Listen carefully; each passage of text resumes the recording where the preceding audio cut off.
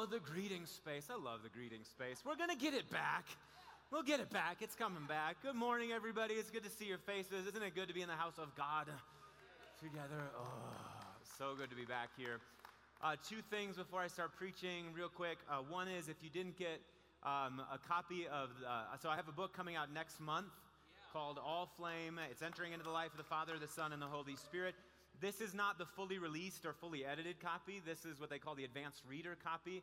So they put these together for promotional purposes. They were planning on giving them out at conferences around the country this year, and then everything got shattered by COVID.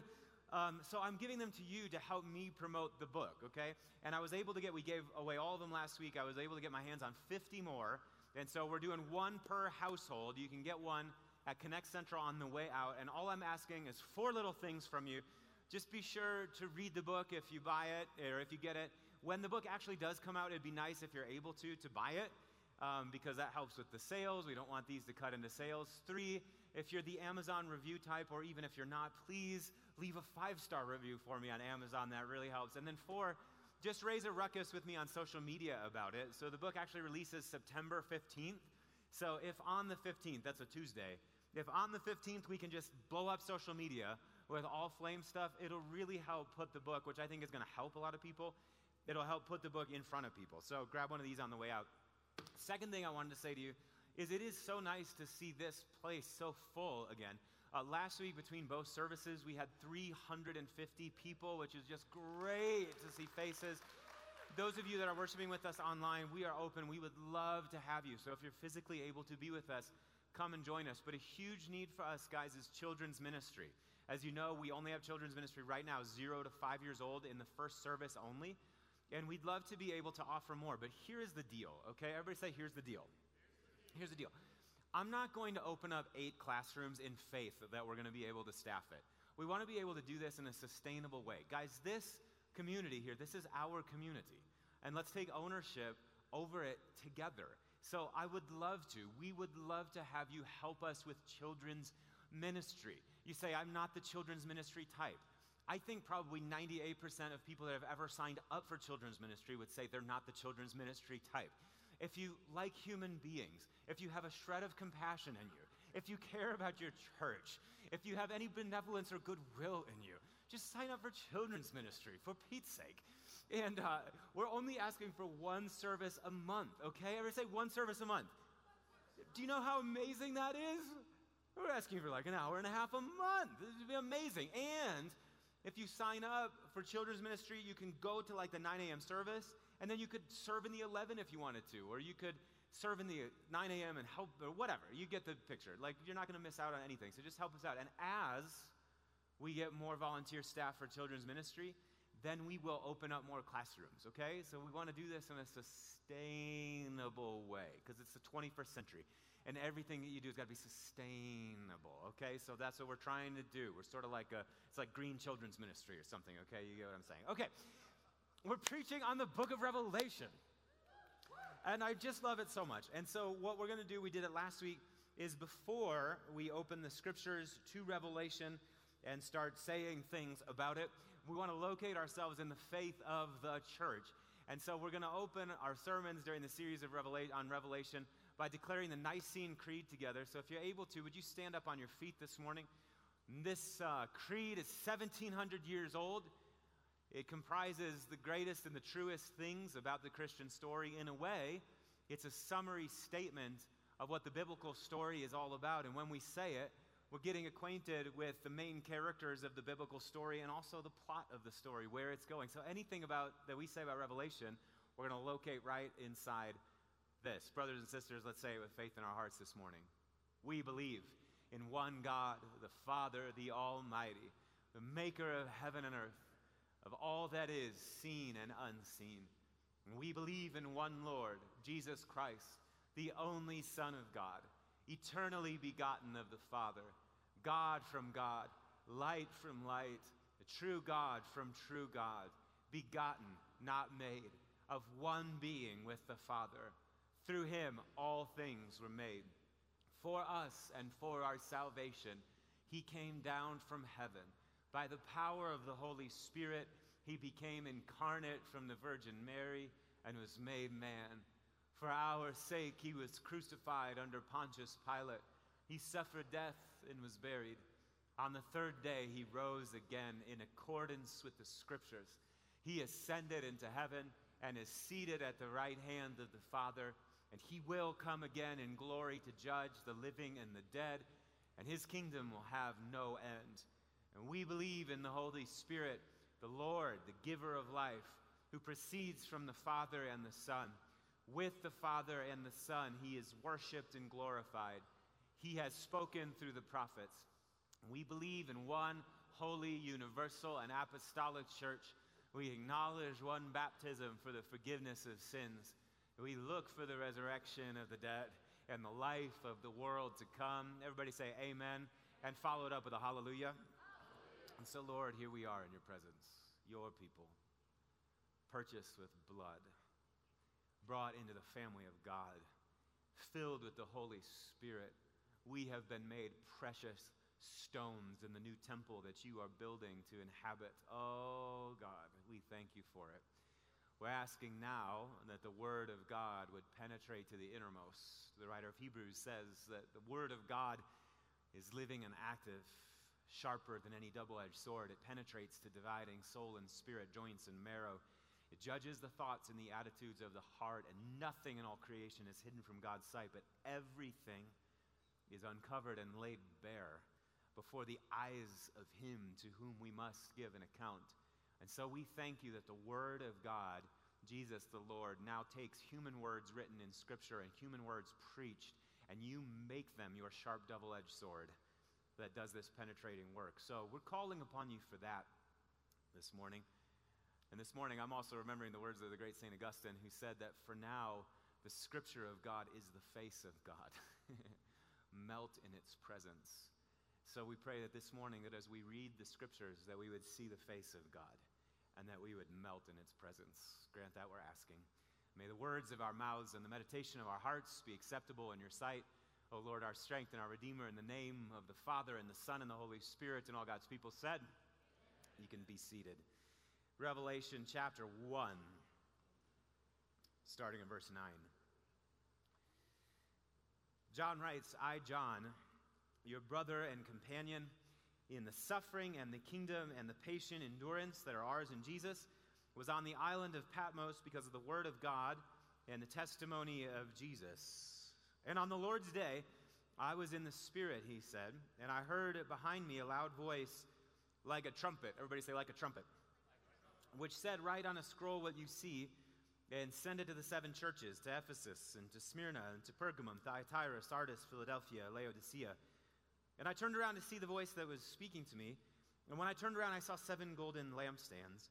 And among the lampstands was someone like a son of man. Say, like a son of man. And he was dressed in a robe reaching down to his feet, with a golden sash around his chest. And the hair on his head was white, like wool. It was white as snow. And his eyes were like a blazing fire, and his feet were like bronze glowing in a furnace, and his voice was like the sound of rushing waters. And in his right hand he held the 7 stars, and coming out of his mouth was a sharp double-edged sword, and his face was like the sun, John says, shining in all of its brilliance. And when I saw him, he says, I fell at his feet as though dead. And then he placed his right hand on me, and he said, don't be afraid. I am the first and the last. I am the living one. I was dead, and look, I am alive, he says, forever and ever. And I hold the keys of death and Hades. Write therefore what you have seen, what is now, and what will take place later. For the mystery of the 7 stars that you saw in my right hand and of the 7 golden lampstands is this. Isn't this nice? When Jesus shows up and he interprets his own words for us. Hey, here's this nifty allegory. Let me explain to you exactly what it means. Here's what Jesus says. He says that the 7 stars are the angels of the 7 churches, and the 7 lampstands that he's standing in the midst of are the 7 churches. Brothers and sisters, this is the word of the Lord, and all God's people said. John is having a worship service all by himself.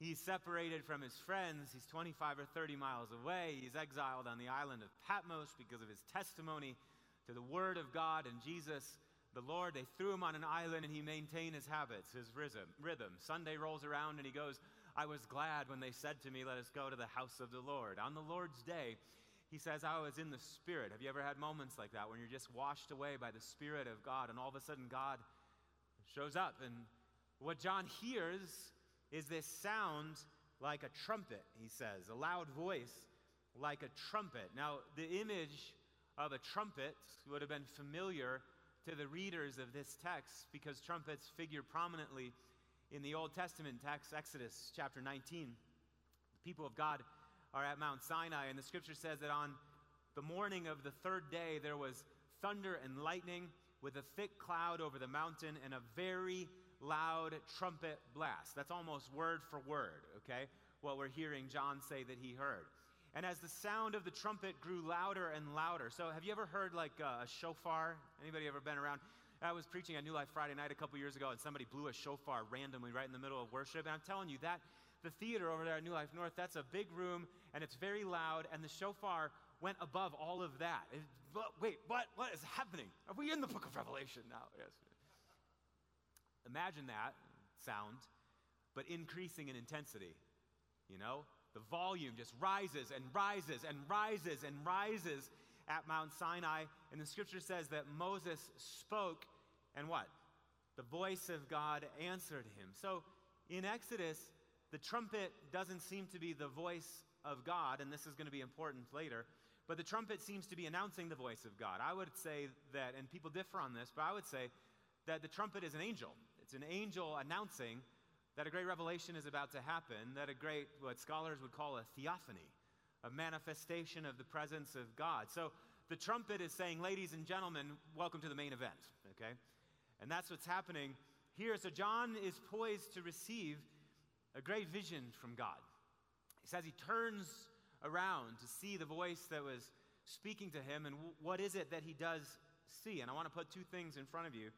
This is critical to making sense of the book of Revelation. It's critical to making sense of our own lives. First of all, what John sees is an undeniably human person standing in front of him. Revelation 1 and verse 12, look back down to the text. He says, I turned around to see the voice that was speaking to me, and when I turned around, I saw the 7 golden lampstands, and among the lampstands was someone. Yeah, I need you to help me. This is like a group participation event. Okay? When I turned around, what I saw was someone like a Son of Man. Now that's like lofty biblical language, right? Son of Man. But Son of Man in the Hebrew scriptures is really just a kind of roundabout way of saying a human being, a truly human being. Back in Ezekiel, it shows up all the time. If you've read the book of Ezekiel, God's preferred way of talking to Ezekiel is, hey, Son of Man. In other words, little human being. So there's some background here. The one that John sees is undeniably human. He's dressed in an ordinary human robe, actually almost like the priests in the Old Testament would wear, and he's got a golden sash around his chest. So this one that John sees is undeniably human. Everybody say undeniably human. But there's more than that, because John also sees someone who is radiant with divinity. He's undeniably God. He goes on to say that this one who's like a son of man, that the hair on his head was white like wool, and his eyes were as snow. It was white as snow, and his eyes were like a blazing fire. And his feet, John says, were like bronze glowing in a furnace, and his voice was like the sound of rushing waters, and in his right hand he held the 7 stars, and coming out of his mouth was a sharp double-edged sword, and his face, I love this, was like the sun shining in all of its brilliance. John doesn't just see someone who is undeniably human, but he sees the very glory of God manifest in this person.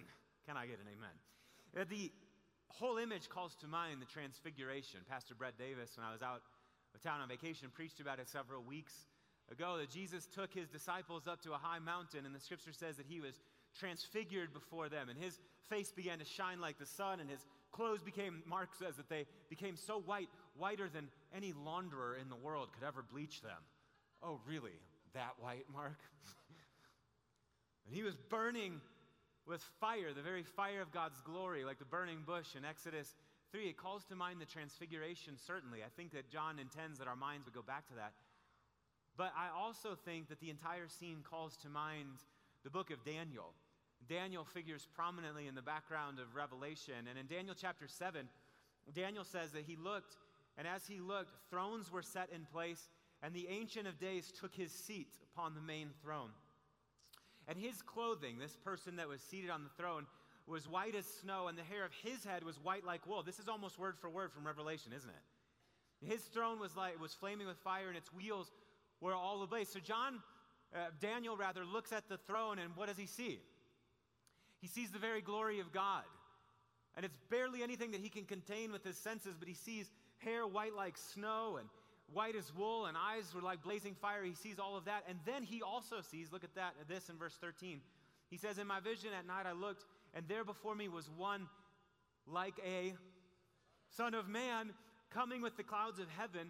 And he approached the Ancient of Days, and he was led into his presence. Verse 14, he was given authority, glory, and sovereign power. All nations and peoples of every language worshiped him. So, get this, what John is doing. John is taking the figure of the Ancient of Days that's on the throne and the figure of Daniel, Son of Man, and he's smashing them together. And he's saying that this human one that I have seen is in fact the one seated on the throne. Brothers and sisters, can I get an amen? And so the response of John then to the vision is understandable. Verse 17 of chapter 1, John says, when I saw him, I fell at his feet as though dead. He's undone. He's undone by the vision of it all. Brothers and sisters, can we just take a moment here to be staggered again by the mystery of our faith? To be undone by all of it. The shock, the scandal, the beauty of Christianity is this: that Mary's son, crucified under Pontius Pilate, a human being just like us, lives beyond death, and he is one of the Trinity. Guys, that's the whole thing right there. That's the whole thing right there. The shock, the scandal, the beauty of Christianity is that this particular human being, Jesus of Nazareth, raised in Galilee, brought up in Nazareth, one of the Jewish people, this man who lived to be about 33 years old, this man with his particular eye color and skin color, the particular curl of his hair, the way that his disposition and his personality was, this human being is God. And he lives beyond death. He lives, moreover, as one of the Trinity. That when we say Father, Son, and Holy Spirit, that second member of the Trinity that we identify is not just some vague abstraction floating in outer space, but it's the very one who was crucified by Pontius Pilate and was raised to life again on the third day, with nail marks still in his hands, still now, and his side still wounded by the spear, and the nail marks still in his feet. That one is our God. We say it in our creeds. We say that we believe in one Lord. You're going to have to do better than that, because we just said it. I gave you the quiz answers ahead of time. We believe in one Lord, the only Son of, eternally begotten of the God from, light from, true God from, begotten not, of one, through him to heaven, and he is, and he will in glory to judge the living and the dead, and his kingdom will have no end. This is our God, Jesus the Lord. The early church never stopped being fascinated by it. One of the great thinkers of the early church era, Cyril of Alexandria, said that God was in the humanity of Jesus. That he who was, it forced paradoxes for them that filled their hearts with faith. He said that he who was above all creation was in our human condition. The invisible one, Cyril says, was visible in the flesh. Next slide. That he who is in the heavens and from on high was in the likeness of earthly things. The immaterial one, he said, could be touched. He who was free in his own nature came in the form of a slave. He who blesses all creation became accursed. He who is all righteousness was numbered among the transgressors. Life itself came in the appearance of death. Indeed, he says, the mystery of Christ runs the risk of being disbelieved because it is so incredibly wonderful. Yeah, but how can it be that God didn't just climb in a body and sit in it like somebody guiding a rocket ship, but God actually became this human being? 2 centuries earlier in Alexandria, another thinker of the church, Origen, said that if it, by it he means the human mind, if the mind, he said, thinks of God, what it sees is a mortal being. But if it thinks of a human being, it perceives him returning from the dead with spoils after conquering the kingdom of death. Oh, brothers and sisters, be undone. Be undone. That this human being, that this human one who is God is showing up among us, and he's speaking to the churches. And get this, and this is where I want you to really pay attention, that the first words that this man who is God says to John when he shows up come in Revelation 1 and verse 17. Listen to the words of the living Christ. Do not be, don't be afraid. He says, don't be afraid. He says, I'm the first and I'm the last. I'm the living one. I was dead. And now look, I am alive forever and ever. And I hold the keys of death and Hades. The man who lives deathlessly as God, Jesus Christ, appears. And his first words to John and his first words to the church and his first words to humanity are, do not be afraid. Don't be afraid. Don't be afraid. Do you realize that he could have said anything? Here is Jesus appearing to John. He has a message of the utmost importance for humanity. He has the message of the utmost importance to the churches, the thing that is going to set humanity right. He could have said anything. He could have said, hey, John, but let's talk about what's happening in Rome over there. But let's talk about Domitian, and let's talk about all the evil stuff that he's doing. Let's talk about the way that Nero was burning Christians at the stake and setting them on fire and blaming the fires of Rome on them. Let's talk about that. Let's talk about the seals. Let's talk about the scrolls. Let's talk about hunger. Let's talk about famine. Let's talk about thirst. Let's talk about danger and nakedness and war. John, let's talk about all that. He could have started anywhere. And he starts with, don't be afraid. He starts with, don't be afraid. Can you just let that sit in your heart for a second? Think about that. The first thing that Jesus wants to do with human beings when he shows up is he comforts them in their fears. Like a parent comforting a child who wanders into the bedroom with a bad dream. Get over here. Get over here. Honey, honey, honey. How many of you have kids? How many of you remember that? Your kids would wander in with a bad dream and they'd be hyperventilating. What? And they'd start telling this horrible dream. Sometimes they couldn't even get the words out of their mouths. They're just weeping. What do? You wrap your arms around them and you let them feel your body on their body. And you get their heart rate straightened out again, and you get their breathing back, and straight into their ear you whisper over and over and over again, it's okay. It's okay. It wasn't real. It's just a dream. Daddy has you. Mommy has you. You're going to be okay. As Jesus knows. Jesus knows that the great besetting issue of our life is fear. That we're running. That we're running from God, that we're running from one another, that we're running from illusions, that we're running from ourselves. Fear is the great thing that is driving our lives into the ditch. And Jesus, the Lord, knows it. And so the first word that he speaks to us is, would you just stop being afraid? Don't you get it? I'm here. Don't you get it? I've passed through death. Don't you get it? In passing through death, I've defanged death. You have nothing to fear from it. And I live deathlessly now as God, and I'm holding your life in the palm of my hands. Don't be afraid. Don't be afraid. Jesus is speaking that to the center of who we are, because he knows that if he can rectify that issue in us, if he can speak a word of comfort into our fears, if he can get us to be bold, then we'll start walking in righteousness, won't we, brothers and sisters? When I think about my own life, I think where my life has gone off the tracks most consistently has been because I have let fear go to seed. It's taken root in my life.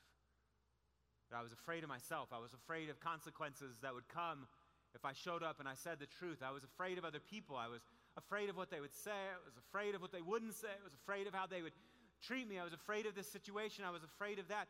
All of the big mistakes have always been driven by fear. When I think about it, I've been a pastor now for 15 years. I've counseled hundreds, maybe thousands of people whose lives were being driven into the ditch, things were falling apart, or who were dealing with some neurotic, psychotic behavior. And we'd sit and we'd start to talk and we'd peel back the layers, and always you find some root of fear that's driving things along. Guys, it's fear. Fear is what makes our lives evil. It's what makes our world evil. Think about the Garden of Eden. What was the enemy doing with Adam and Eve? But planting fear in them. Oh, hey, God's holding out on you. That's the whole thing. You know, what God knows is that when you eat from the tree of the knowledge of good and evil, you'll be like God, knowing good and evil. And God is afraid of you, that you'll challenge him. And if you don't get this, you're not going to be able to rise up in your den. What does he do? He plants fear. And the moment they take the fruit and they eat, what happens is they become afraid. Really and truly, they're hiding from God in the garden. God is trying to get us to stop being afraid, because the great evils of our world are driven by fear. Brothers and sisters, why are the nations of the earth going to war with each other? It's fear. Why are we disposing of human lives before they ever get a chance to come into the world? It's fear. Why are we running from our marriages and running from our children? It's fear. Why are we marching through the streets with guns? Fear. Why do we refuse to talk to people on the other side of the political aisle? Why are we running out into social media with angry tirades, demonizing people, setting the world on fire, tearing people down? It's fear. It's always fear. It always has been fear. And evil will always be motivated by fear. Don't you understand? This is why the Apostle Paul says that everything that does not come from faith is, can you finish it for me? It's sin. It's sin. When we stop trusting that God is good, when we stop trusting that Jesus is for us, when we stop trusting that God is with us in the person of Jesus, fear takes root in us, and all of the evils of our world start coming. John says, brothers and sisters, that Jesus stands among the lampstands. And we know, because Jesus said it, that the lampstands are the churches, and he is speaking fearlessness to us, and he's speaking fearlessness through us into the world. Can I get an amen? Guys, the church should be the one institution on planet Earth, the one society on planet Earth where fear is very difficult to find.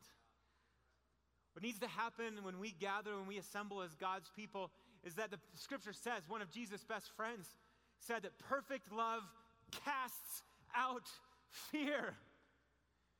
It casts it out. When the people of God gather together, what they ought to be doing is they're walking into the presence of God, and just like we sang that song. Really ironic that sometimes the people of God, who should be the most fearless and the greatest purveyors of peace that the world has ever seen, that we wind up being the greatest purveyors of fear on planet Earth. That we traffic in it. That all the fear-mongering that's at work in the world, all of that, all of the stuff that makes us so afraid and gets us to hide in little holes in the ground, what happens is the church lets that seep into her own water supply. And then what we start trying to quench the fires of the world with is in fact the very thing that the world is on fire with. That we start trafficking in fear. And I think that that's ridiculous. We believe in a God who in his very being is Father, Son, and Holy Spirit. The God who is only love and all love all the time. The God who James said that he is the Father of the lights, who does not change like shifting shadows. There is no darkness in God. There is no fear in God. There's none of it in God. And we theoretically believe this, and then we run out into the world, and we start stirring up fear in the world. We start telling people, well, if these people get into office, you know what's going to happen, don't you? Why are we doing that? Well, you know what this group of people is doing over here is they're just trying to hijack everything and they're ruining the world. Why are we doing that? If you died tonight, do you know where you're going to spend eternity? Guys, we are the ones who ought to be rushing into the world saying, hey, brothers and sisters, hey, people that do not yet know, Jesus Christ is alive. Don't be afraid. Don't you realize all the stuff that people are doing in the world that's so crazy is because they're afraid. And our call is to run into the world with fearlessness and to give that to people. And I think two things about this. And with this, we're going to start heading into just a time of ministry, another time of worship here. But I think two things about this. One, I think that the reason that we do this is most likely because our lives have not actually been touched by the fearlessness of God. Jesus' message of do not fear hasn't reached us into the uttermost. It's impossible for me to believe that a people that have been really touched by the love of God that casts out fear would be running into the world trafficking in fear. That's ridiculous to me. It's absurd. The tree is known by its fruit. If you're out there stirring up fear in the world, it's because you have fear in your heart. And if you have fear in your heart, by definition, the love of God has not touched that place. It's time for the love of God to touch that place. And the second thing I think about it is that this must break the heart of Jesus, who passed through death. This is what the writer of Hebrews says, that he too shared in our humanity in order that by his death, he might destroy him who holds the power of death, that is the devil, and free those who all their lives were held in slavery by their fear of death. It must break the heart of the living one. That I did all of this, that I passed through death and I broke the back of hell, and you're out there stirring up fear in the world. Oh, little one, come to me again. Let me touch you with my love one more time. Brothers and sisters, the living one is among us this morning, and he is casting out fear. Let's open our hearts to him again. Stand with me this morning. And I want to just ask you, as we prepare to worship one more time this morning, I want to ask you this simple question. Actually, you can put the last slide up on the screen. I just want to ask you where your life is being driven along by fear. Where is your life being driven along by fear? And you can close your head, bow your eyes, just enter into a time of examination here. Where's your life being driven along by fear? So Jesus, now we begin to offer that up to you. We offer it up to you. We thank you that you are present among us this morning. Oh, Spirit of God, move. Welcome him in, won't you? Welcome him in, won't you? Some of you know, and I'm speaking from experience here. Our life is a very complex thing. When we welcome Jesus in as Lord of our lives, usually what we're doing is we're welcoming him into one component of our lives. But there are many other rooms and places in us that we just haven't let him in. And he stands before John and he says that he's holding the keys of death and hell. That means there's no room that he can't get into if he wants to. But you know what he'd prefer? He'd prefer that we let him in. Behold, I stand at the door and knock. And I'm just wondering about you. But that place in your life, and you know it. I know that you know it because you live with it every single day. Where your life is being driven along by fear, won't you just open it up to him? But you're standing right now on the threshold of a great transformation. Transformation for you, for your friends, for your family. A transformation that will ramify out to the world around you. Oh, friend, let him in. Let him in.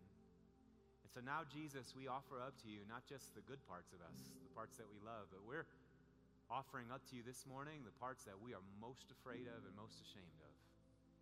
And we thank you that when you come in, there is no guilt, there is no shame, you don't embarrass us, but what you do is you hold us close like a parent does with his child, with her child. And you reassure us that we've been bought with a price and that we're going to be okay. And so I pray that this morning that you would do that again in us afresh. Wrap our lives up in your love. Break the back of fear. Make us courageous again in you. We're asking that in the name of the Father, and the Son, and the Holy Spirit. And everybody said, let's sing this song this morning. And I want you to sing this song over yourself and over all of those who are around you this morning. Let's sing it together.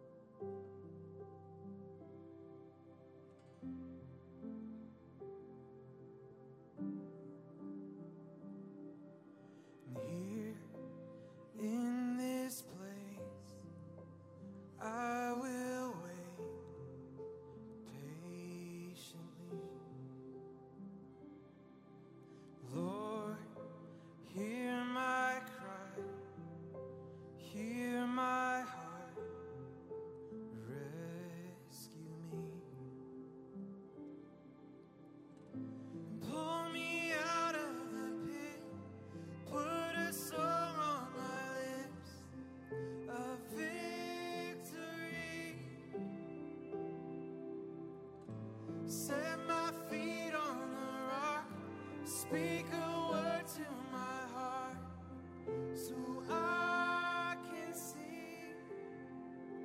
Be strong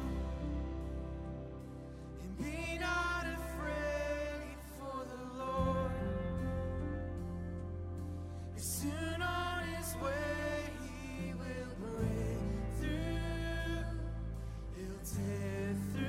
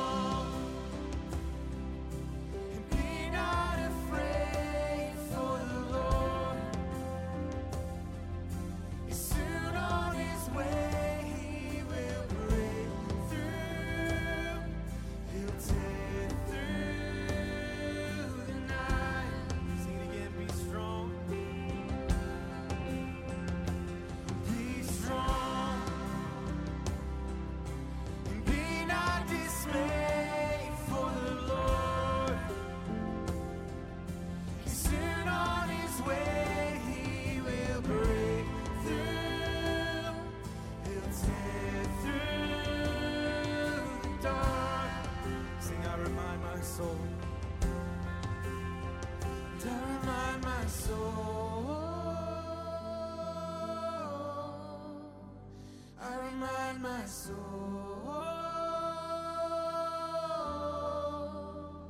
I remind my soul, I remind my soul.